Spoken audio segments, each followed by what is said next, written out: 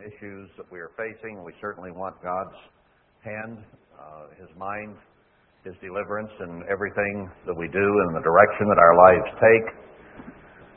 We began to address a subject last week about marriage and about weddings and about all that goes with them. And part of it we'll get to is that the groom goes away for a while before the marriage actually takes place. And I want to address that right off the top this morning or this afternoon, because when we do have difficulties, one way of getting close to God is through fasting and to seek His will, not ours. And I think in the past so many times we wanted what we wanted, so we would fast so God would give us our answer. And that's not really the right approach. The right approach is, if we have difficulties, approach Him and fast, draw near to Him so that He might hear our prayers and give us His answer. Our answer often is selfish. Our answer often is not what it ought to be. But He knows everything. He knows everything that's going on, and He knows what will be best for us both now and in the long run. So, that question was addressed. The disciples, or people wanted to know why His disciples didn't fast. He says, well, I'm here with them. He says, when I go away, then they'll fast. And that ties in with this marriage story. We'll get to it a little later, and I'll probably concentrate on it a little more then. But since we're fasting today, I wanted to bring that up right away, because He has gone away.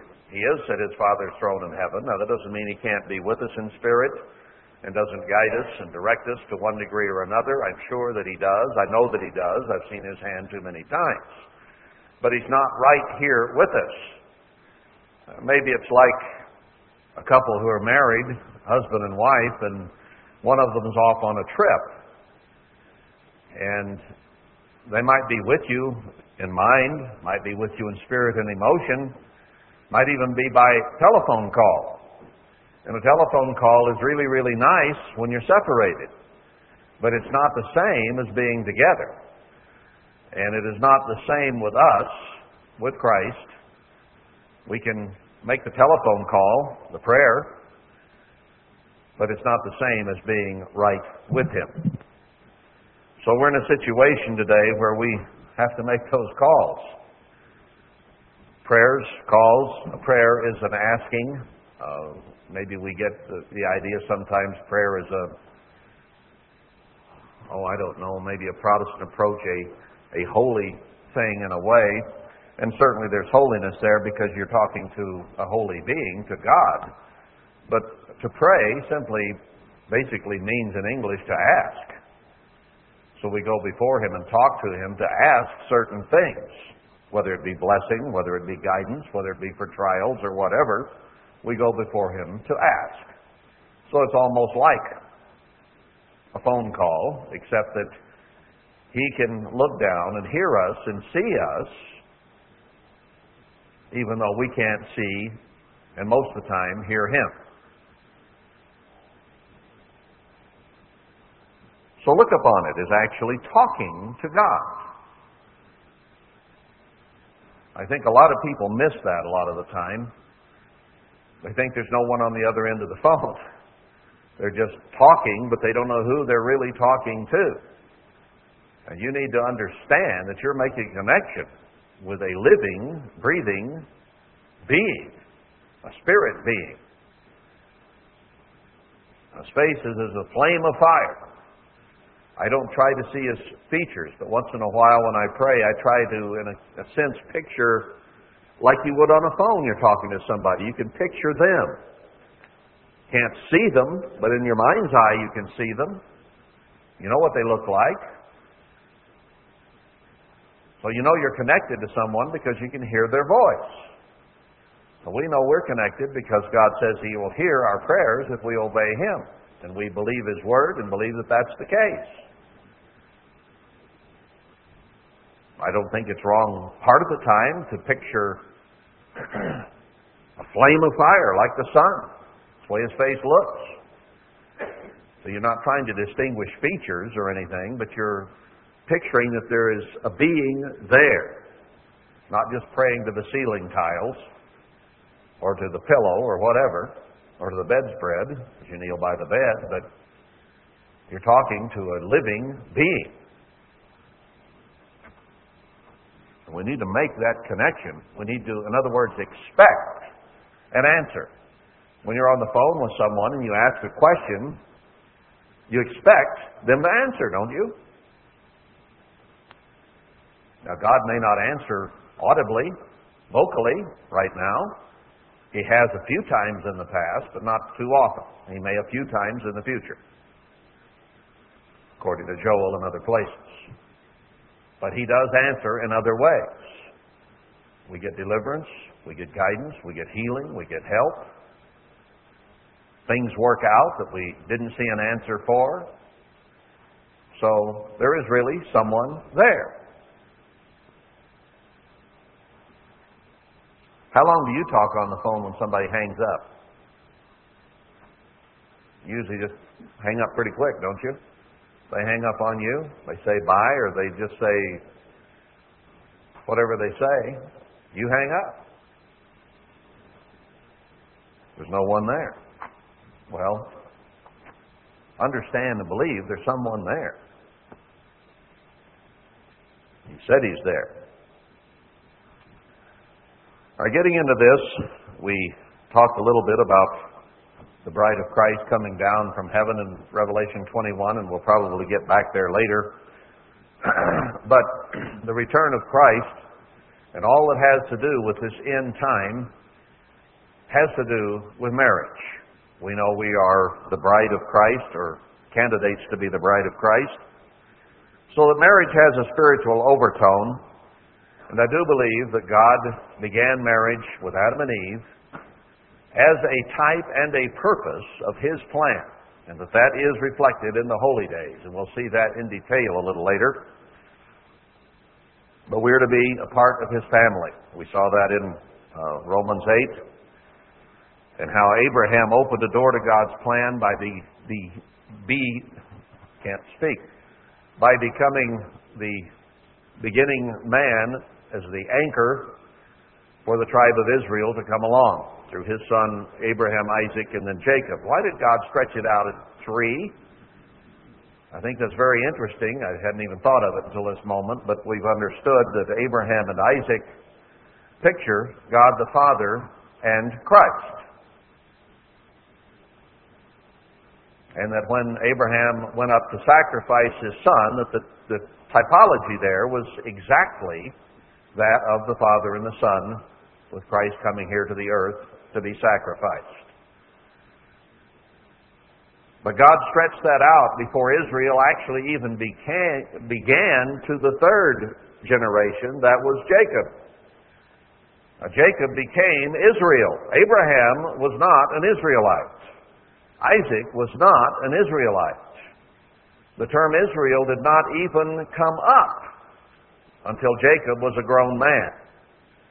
And when he prevailed with God, God changed his name from Jacob to Israel. Now there's a reason for that. You have the Father, you have the Son, and then who becomes the bride? Israel. So He had a very important purpose in stretching that out to 3 generations.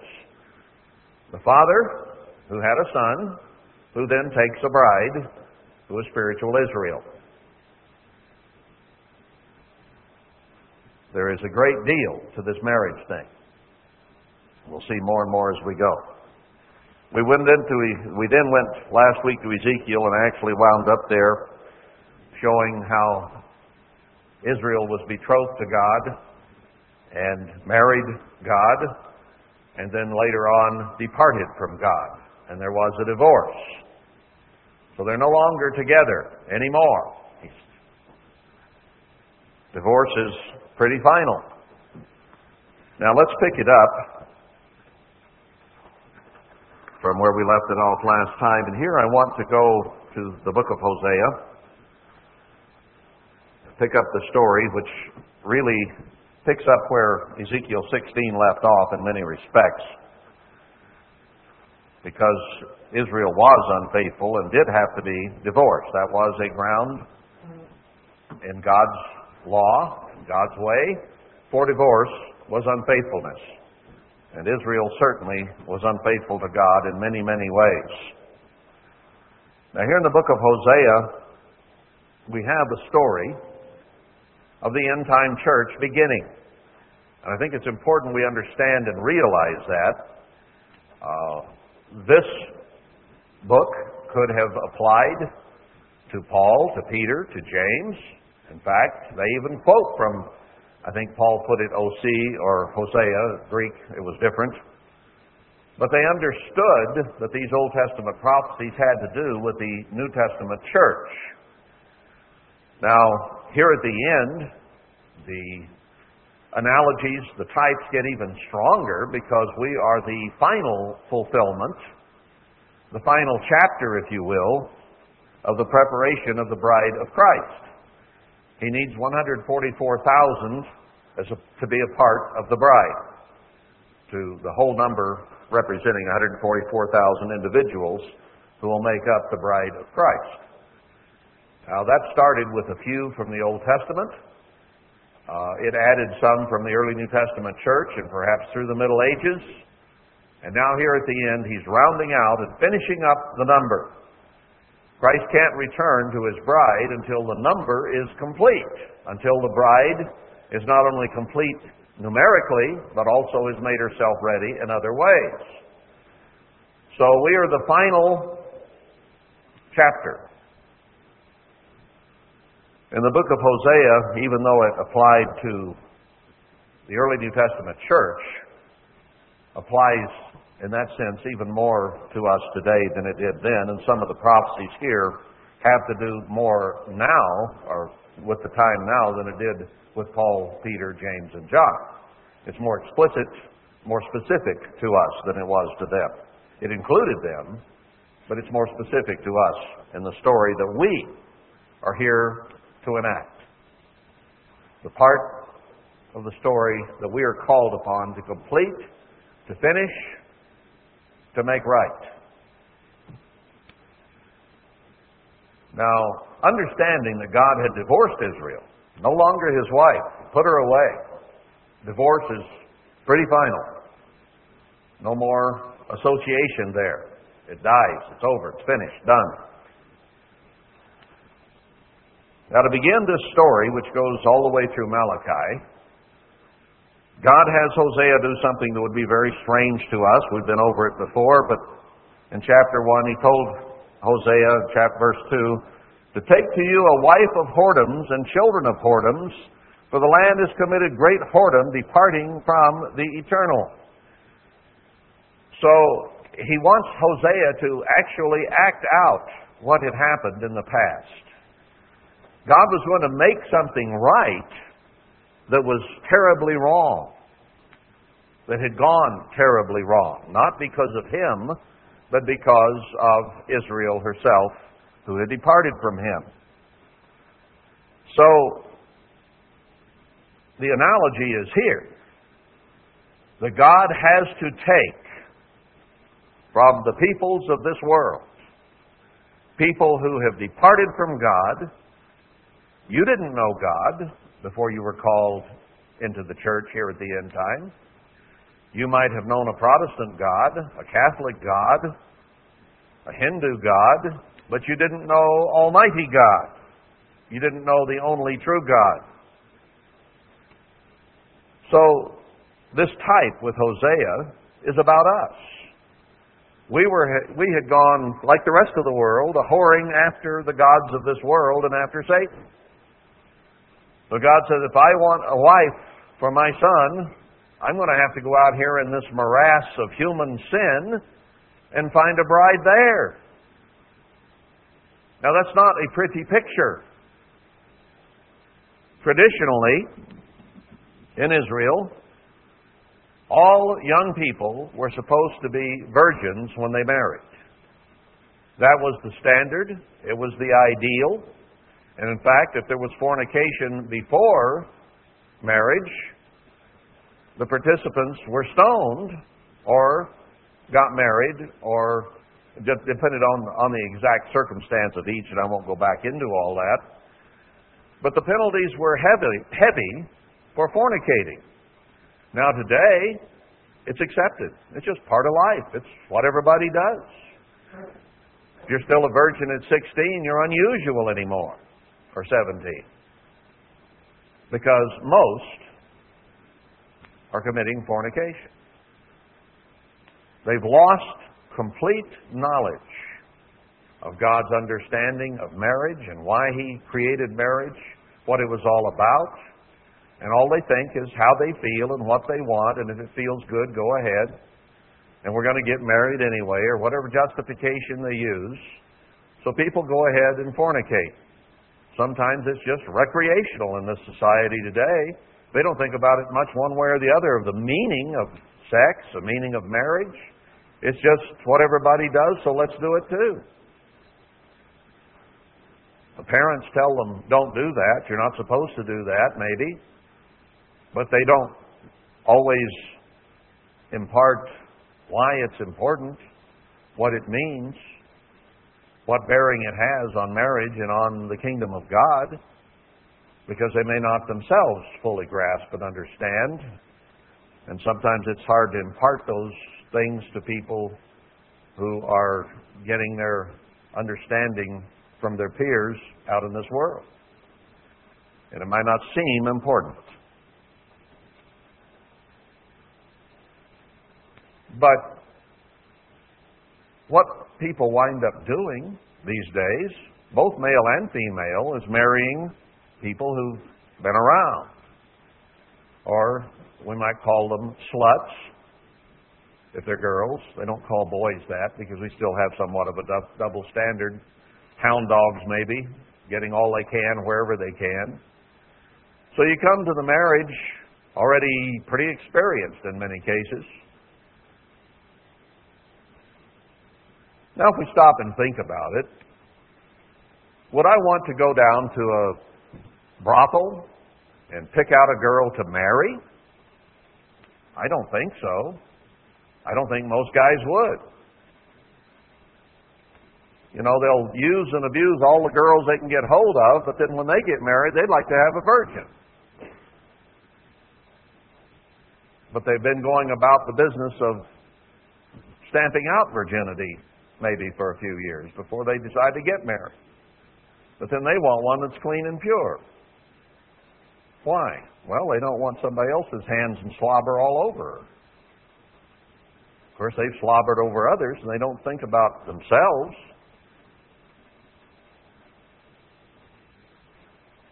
But Hosea was told, go out and pick yourself out a harlot.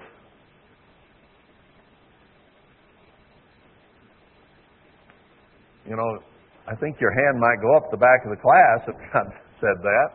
I don't really want to do that, Father. But Hosea, listen to what God had to say.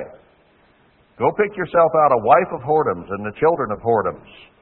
So he took Gomer, the daughter of Diblaim, and he went ahead and married her, and then she started having a bunch of kids.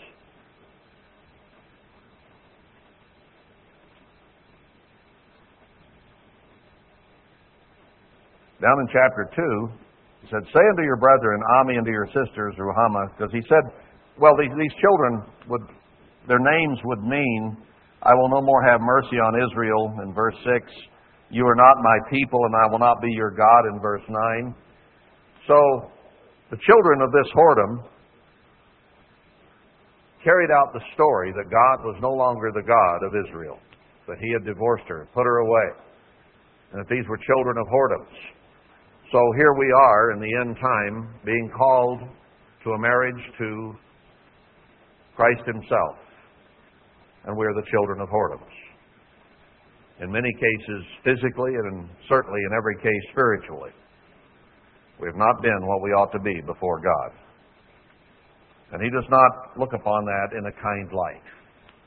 Divorce is not a pretty thing.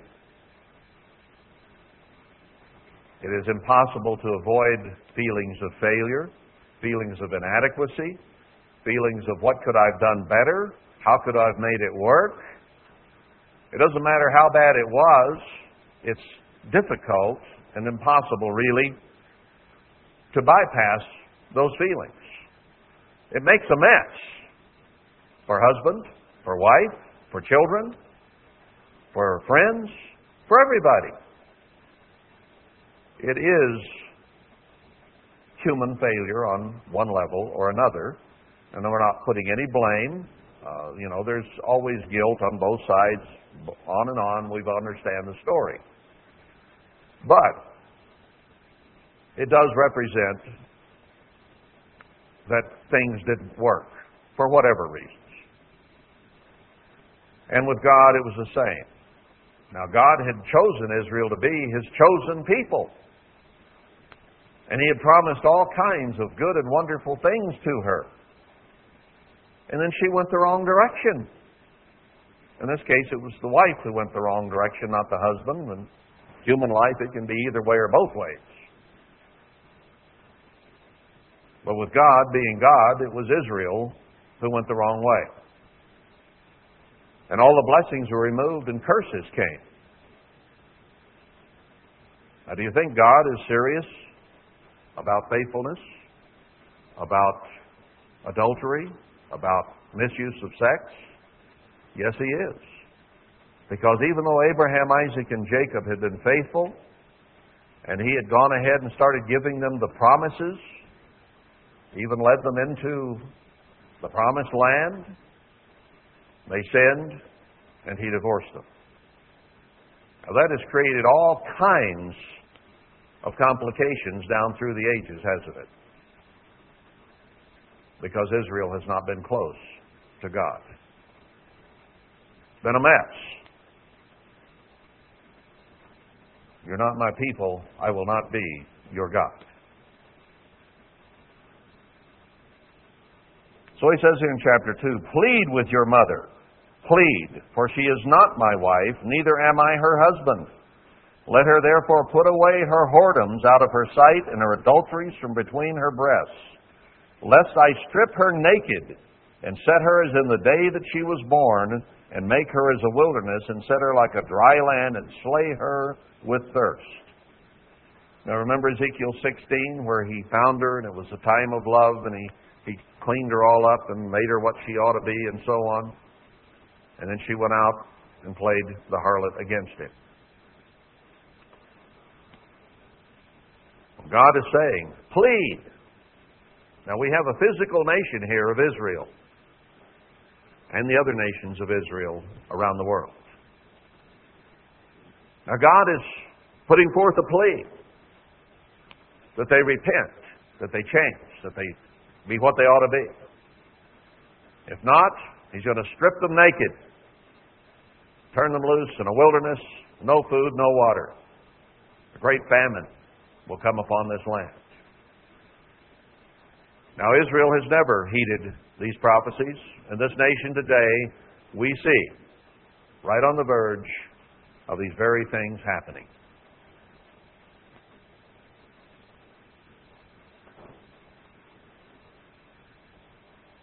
Pretty grim looking. Awful. What's about to happen? Why is it coming? It's coming because of fornication and adultery against God. Spiritual sin and not following our Creator. Now that should give you a feeling for God's feelings about the sanctity of marriage and the events that lead up to marriage, and why His laws were written as strongly as they were. Because God wants a pure, clean, beautiful, pleasant, peaceful relationship that will be that forevermore. What tears marriages up? Physical human marriages. Usually it has to do with sex or money or both. the misuse of one or the other or both is what tears most marriages up. Because people get very emotional about those things. And even though people in our society have thought, well, it's okay if we fornicate, a little adultery kind of keeps your marriage going, keeps it exciting. We can swap wives here and there and add a little excitement or pornography or whatever they use to excite their marriage. They're exciting some feelings and emotions and hormones, but they're not helping their marriage. Because it's those very things that cause marriages to break up. And even though people might be very, let's say, liberal in their approach, their marriages still break up. They still have trouble. They don't have peaceful, happy marriages.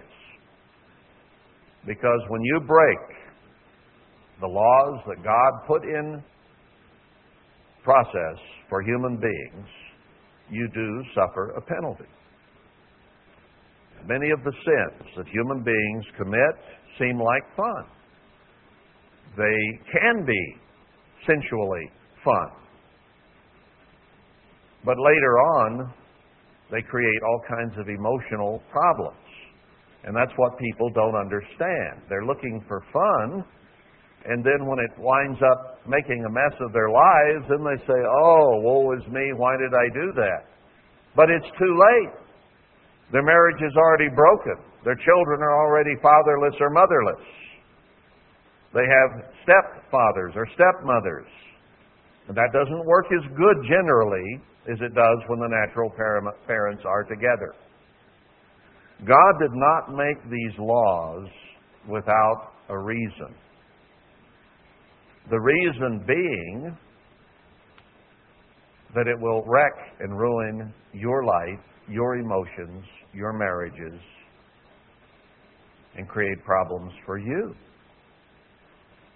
It isn't that God is sitting up there saying, well, I think I'll create marriage and I'll make rules just so people can't do what they want to do. That's not the reason He made the rules. He made the rules so that we might live happy, peaceful lives if we would follow the rules. If we don't follow the rules, we muck up our own lives, is what we do. And that's what people have difficulty understanding. So God says, because of what she's done, I'll strip her naked and set her in the wilderness, let her die of thirst. Now God wants a new marriage. He wants a partner for His Son who will be a faithful partner, who will not commit adulteries with the world. And He's working on developing a people like that today. Now, if we're out fornicating and adulterating before and after marriage and still claiming to be God's people, this won't work. It just won't work. Because God wants a pure bride for His Son. And the Son wants a pure bride for Himself. So if we are candidates to be part of that bride and live together forever in peace in the kingdom of God, then we can't be living lives here physically which are in absolute, what's the word I'm looking for? Backwardness or a contradiction of that. We have to be living the way that we will live then, otherwise God is not going to make us a part of that. It's all tied together. It's not just me out here doing what I want to do. We as human individuals making up our rules as we go, as this society is doing.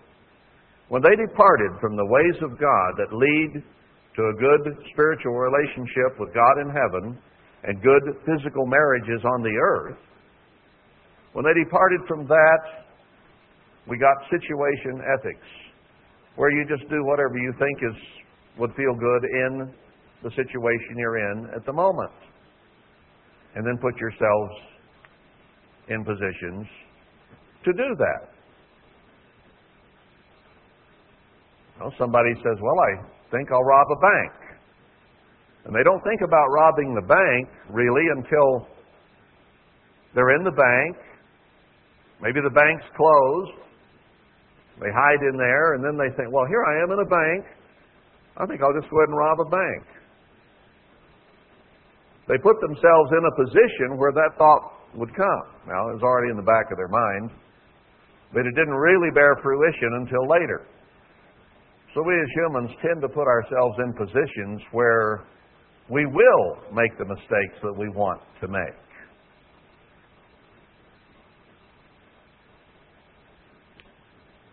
God says, flee fornication. He says, get away from sin. Don't put yourself in a position where it is a temptation.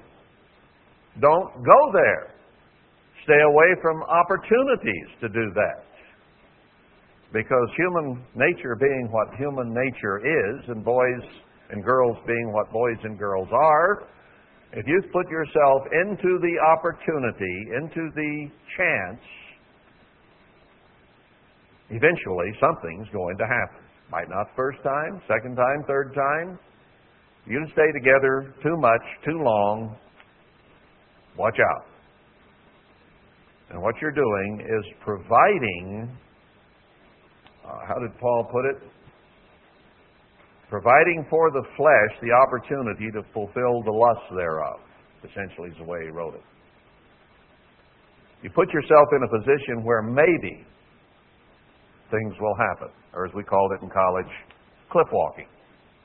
Walk along the cliff and hope you fall off.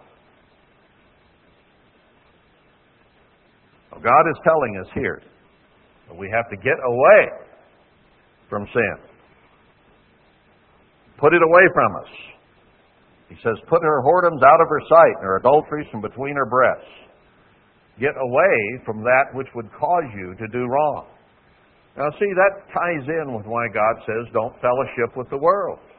It ties in with why the church always had rules against dating and getting involved with people out in the world. Because if you're there and if you're doing those things, sooner or later you're going to get caught up in the things they do, the things they say, the way they think. So he says, come out of her, my people, that you be not partakers of her sins and her plagues. Don't associate with her. Get away from her. And he tells us even more specifically in the prophecies, right here at the end, to even get out of her cities. Go out into the wilderness. Get as far from her as you can. Not only has she sinned, but she is about to partake of the punishment for her sins and the plagues that are going to come on her. So it isn't enough, right at the end, to just spiritually remove ourselves from her, not go to her churches and her parties and those things, and date and all that we could have done. It isn't enough just to spiritually remove yourself.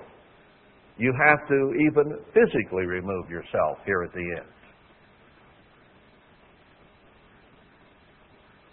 See, until the plagues come, you could be associated to a certain degree by, let's say, being in a city full of sinners but not sinning. Spiritually, you're withdrawn. Physically, you were still there. As long as she was just sinning.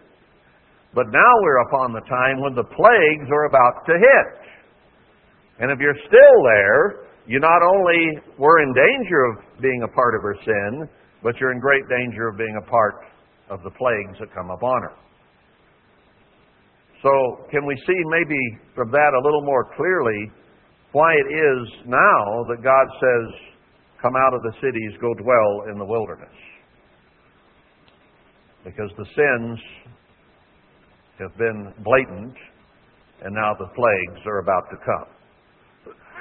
And if you're there, even though you may not be sinning spiritually, you might be living the right way.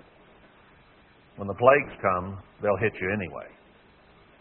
I hadn't really put it that way or thought of it in quite that way before, but that fits why God says here at the end, get completely away. Don't be anywhere near it. It's not good enough just to be spiritually away.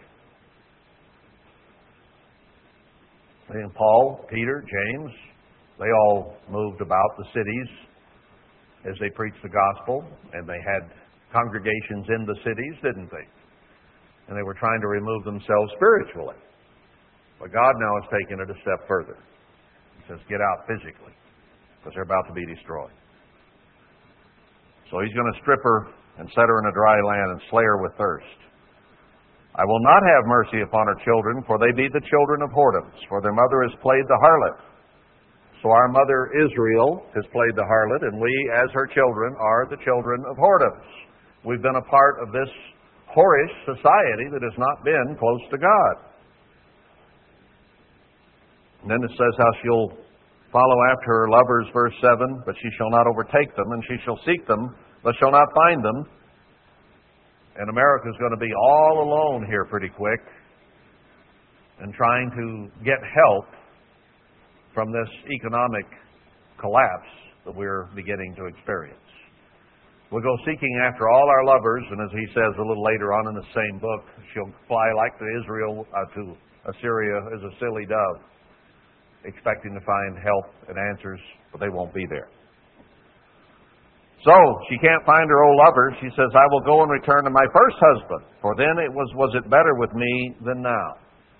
At some point, the people are going to begin to wake up and say, I wonder what happened to God. Where did God go? She didn't know that I was the one that gave her corn and wine and oil and multiplied her silver and gold, which they prepared for Baal. He was a good bridegroom. He brought her gifts. He gave her things. Gave her everything that he thought she might want and desire and love to have. He could afford it. But she turned from him anyway. Was not thankful and grateful. Anyway, says he'll visit, verse 13, I'll visit upon her the days of Balaam, where she decked herself with earrings and jewels and went after her lovers. See, there's nothing wrong with jewelry. We saw that when Christ began preparing His bride, He gave her all kinds of jewels and fine clothes and badger skin shoes and fixed her up really, really nice. As long as that adornment was for her husband, it was fine. But when she put them on to go out and look for lovers, that was not a good thing at all. She went after her lovers and forgot me. Verse 14, therefore, behold, I will allure her and bring her into the wilderness and speak comfortably to her. And I will give her vineyards from there, and the valley of Achor for a door of hope, and she shall sing there as in the days of her youth. So out of this mess of Israel that we have, we'll see that God has begun to bring out a spiritual bride, different marriage, different promises, and begin a new marriage contract with a specific number of people. But those people have to have certain qualifications. He's not going to just marry anybody. Not going to do that. Now, I think it's very interesting that here at the end, in this final chapter, He's bringing her into the wilderness. He's bringing her out of the cities, out of the society and the culture, and Hosea is speaking of that.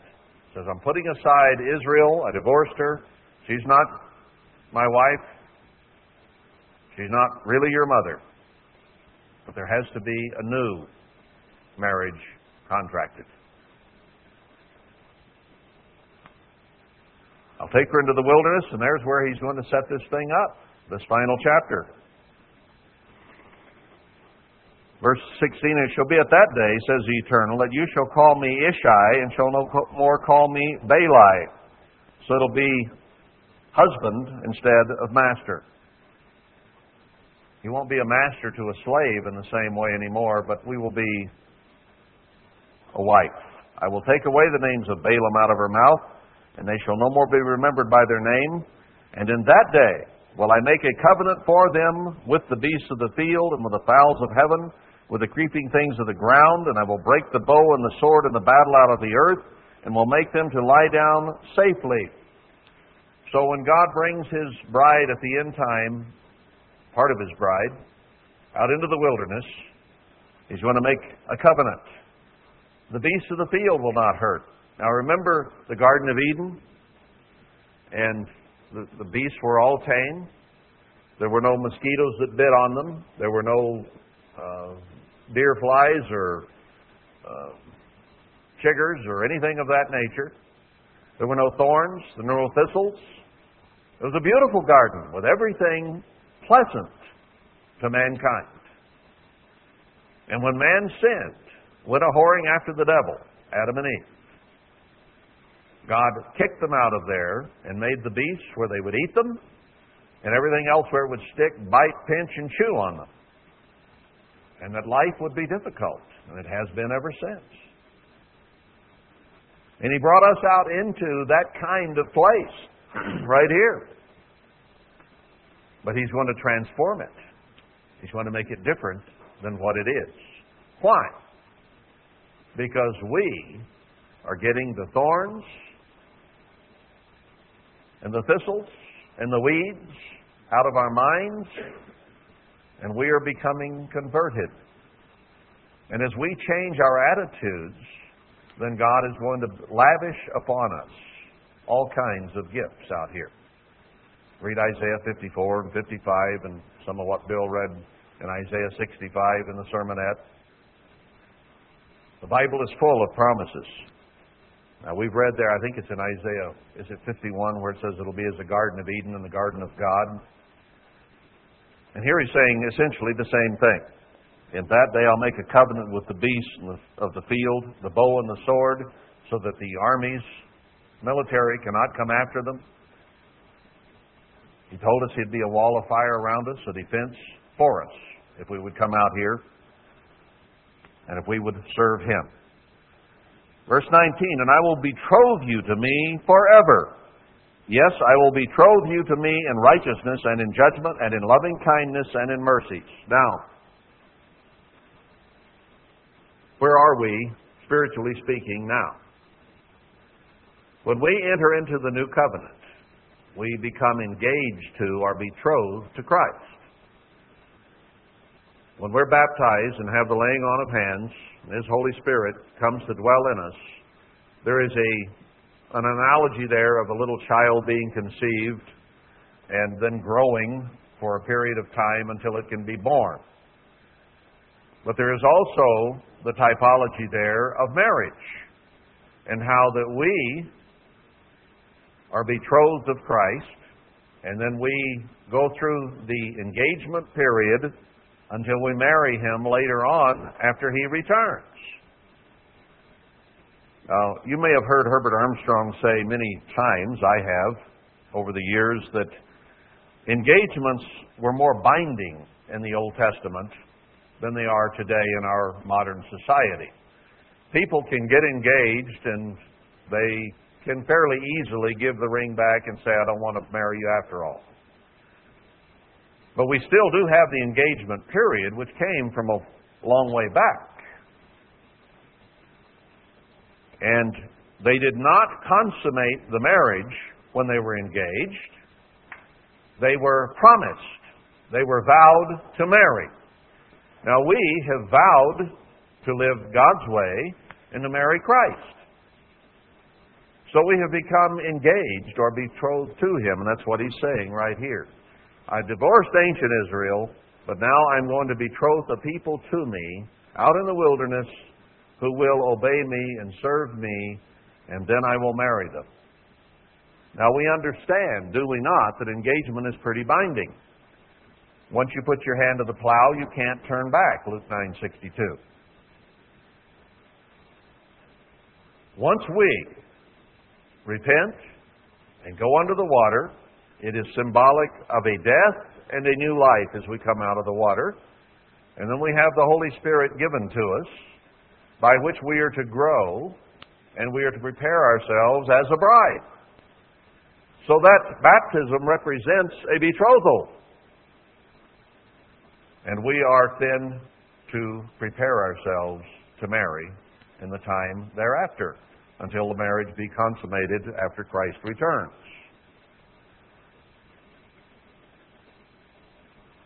And you can't back out, can you?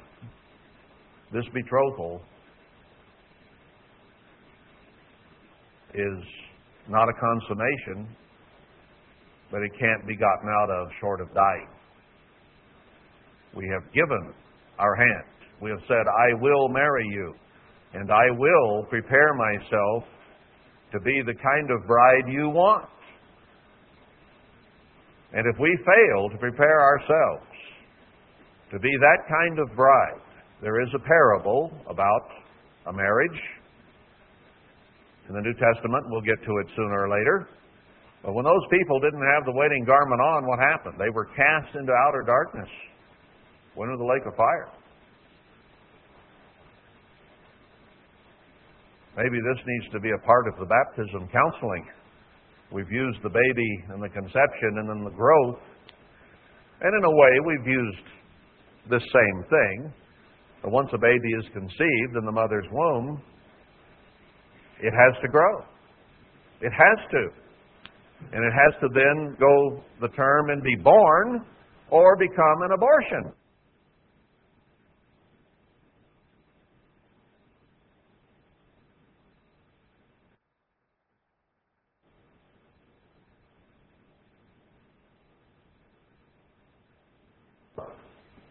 We have to make it, or we become dead, aborted, or if the engagement is broken, it is broken by death, just as marriage is broken by death. So we have entered into a very serious covenant with God here.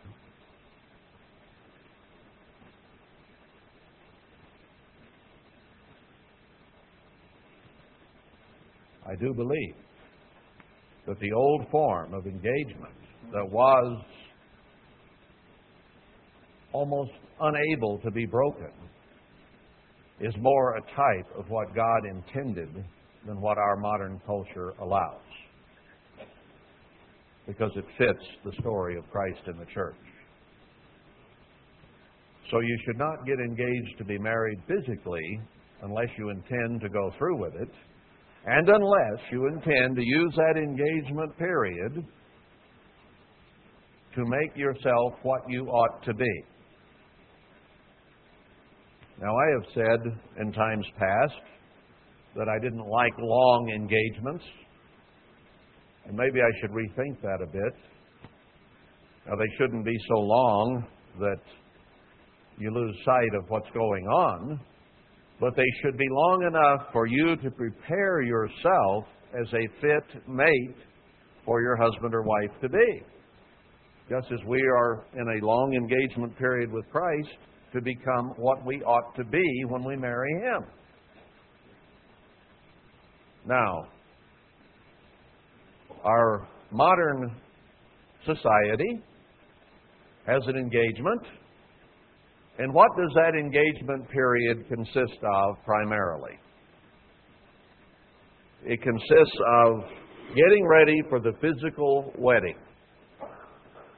It has to do with food and flowers and cakes and dresses and runners and decorations and invitations and ad nauseum that goes on forevermore, it seems. And everybody's glad when it's finally done and they're gone on their honeymoon or whatever, and life returns to normal.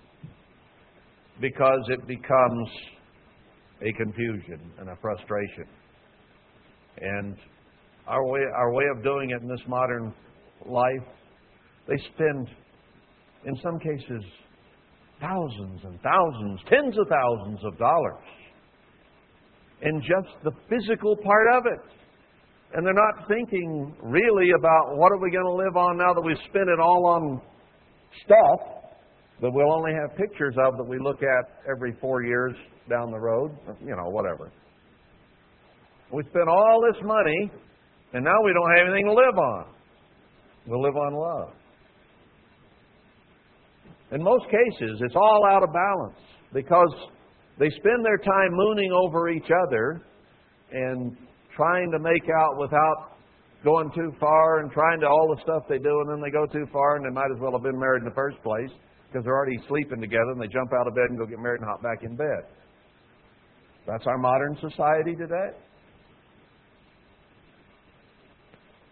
Now, wouldn't it be better if we thought this thing through and they decided to get married and became betrothed, and then they spent that time actually preparing themselves to be husband or wife? He's preparing maybe a place to live. She's making clothes. I'm just picking some things that might come to mind. They're changing their attitudes, learning what marriage should be all about, learning how husbands and wives should relate to one another, learning how to solve problems that may come up later they'd fight about instead of solve other ways. Wouldn't it be better time spent educating themselves on what kind of mate they ought to be, instead of all the physical fluff that goes away and is all over and then isn't there to help them when they need answers in their marriages? Now, isn't that really what Christ is doing with us? He went away, and we'll see that the bridegroom would go away after the betrothal. He'd come back for the wedding. Now, on a physical level, you're not tempted to jump in bed all the time because you're apart, and you're busy. You're busy preparing yourself for what is to come, educating yourself, learning. I suggested to a couple recently that they spend the time or some time before getting married going back and reading Mystery of the Ages and The Missing Dimension in Sex and some of the things Herbert Armstrong wrote, going through the Bible, learning what marriage is about instead of just being about getting married. You need to be prepared, because most people in our culture today are not prepared to be married when they get married. And then the problem starts, because they don't know how to conduct themselves as husbands and wives. So God has given us a period of time from the betrothal until the time we actually consummate the marriage to prepare ourselves mentally, spiritually, emotionally, in every way. Now, hasn't He said not to give anxious thought in our lives here about what we'll eat, what we'll wear, what we'll drink, or whatever? The physical things of this life, He said, are not to be our focus. Don't be worried about those things. What He wants us to focus on is becoming a fit bride for Himself. Now, I think that puts this in perspective a little bit. That are we planning, we're the bride, are we busy planning the wedding itself? We know very little detail about it. We know it may be on the sea of glass before the Father's throne in heaven. We've got the timing maybe now figured out as to when it will be in conjunction with the holy day seasons and cycle. And we'll see that a little more later. But our focus is not on all those physical things having to do with the wedding itself. Those are in the hands of the Father and His Son. The bride is down here making herself ready, getting on a wedding garment of righteousness. Now, we do have to consider garments to some degree before the wedding, because if you show up at the wedding without a proper garment, God says you're kicked out of the wedding. And He does instruct us to be putting on the garments of righteousness. But the emphasis is not on the physical part of it. The emphasis is on the righteousness, the spiritual and mental and emotional preparation to be the right kind of mate. Now, on a physical level, we do have to make certain arrangements, don't we? And certain plans have to be made. I'm not saying we shouldn't make plans. But if we make the mistake of spending all that time just on the physical preparations, and we therefore crowd out the other preparations we ought to be making, then we don't enter that marriage prepared. We've worn ourselves and our budgets and our wallets out on the physical rather than the other preparation. Now, things do cost, and there has to be a certain cost involved. But I do think that we should put a limit on those things. We'll say, all right, this is our budget, this is our limit, let's do the best we can with it, and let's not go beyond it. Let's govern ourselves according to good sense and not frou-frou stupidity, which is what most Americans do today. Now, God said, don't fret and worry about the physical things here again. Don't take anxious thought. Keep your mind on the more important things that are involved in the marriage, not in the little things that we tend to worry about. You know, if we could see this and grasp it and understand it, and I'm speaking to a lot of young people here who may get married physically someday, get the picture. And then maybe you won't be, you have to have a balance in the physical preparation and the mental and everything that's involved. But let's not do like this world and go head over heels, upside down, the way our culture does. Because all it does is create financial problems and emotional problems ahead of time because we're so worried about all these physical things.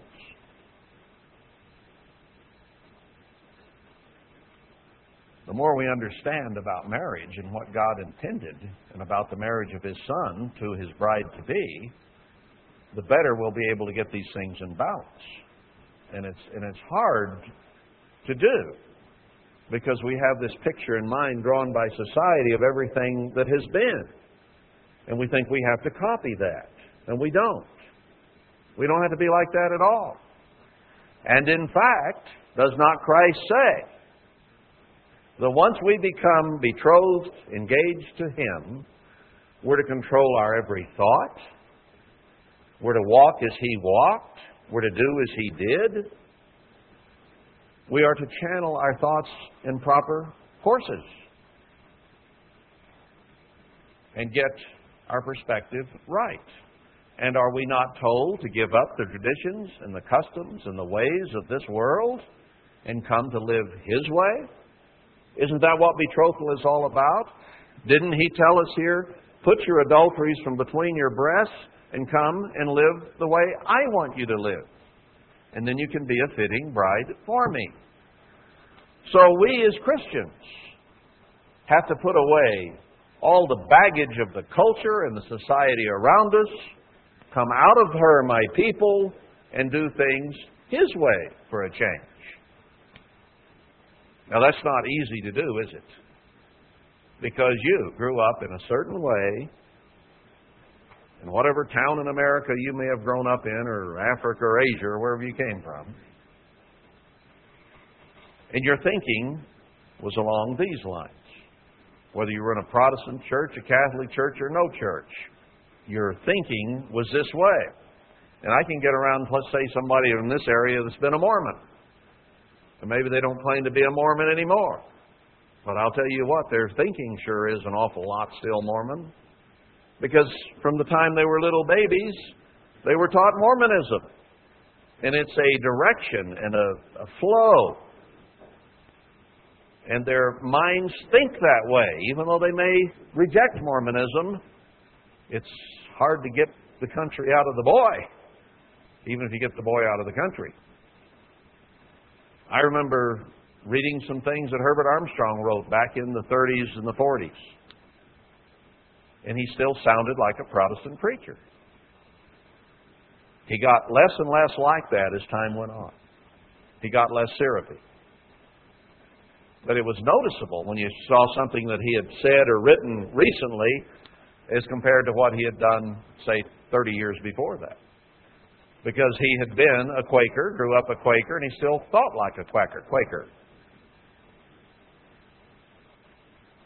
And it took time to purge that out. Now, it takes time for us to purge this world out. Now, we've been concentrating on it a little bit lately, and it's been on my mind for, I guess, a couple of years now that we needed to change some things. And now that we're beginning to get into the Bible and study about these things, I'm beginning to see a bigger picture that is not easy to change. And even though we might read some things are pagan, so okay, let's not do that and let's not do this, it's still hard to get the flow of what God really wants as opposed to just getting rid of certain things. We have to understand what it's all about. And that is the key to getting it right. And that doesn't come easy.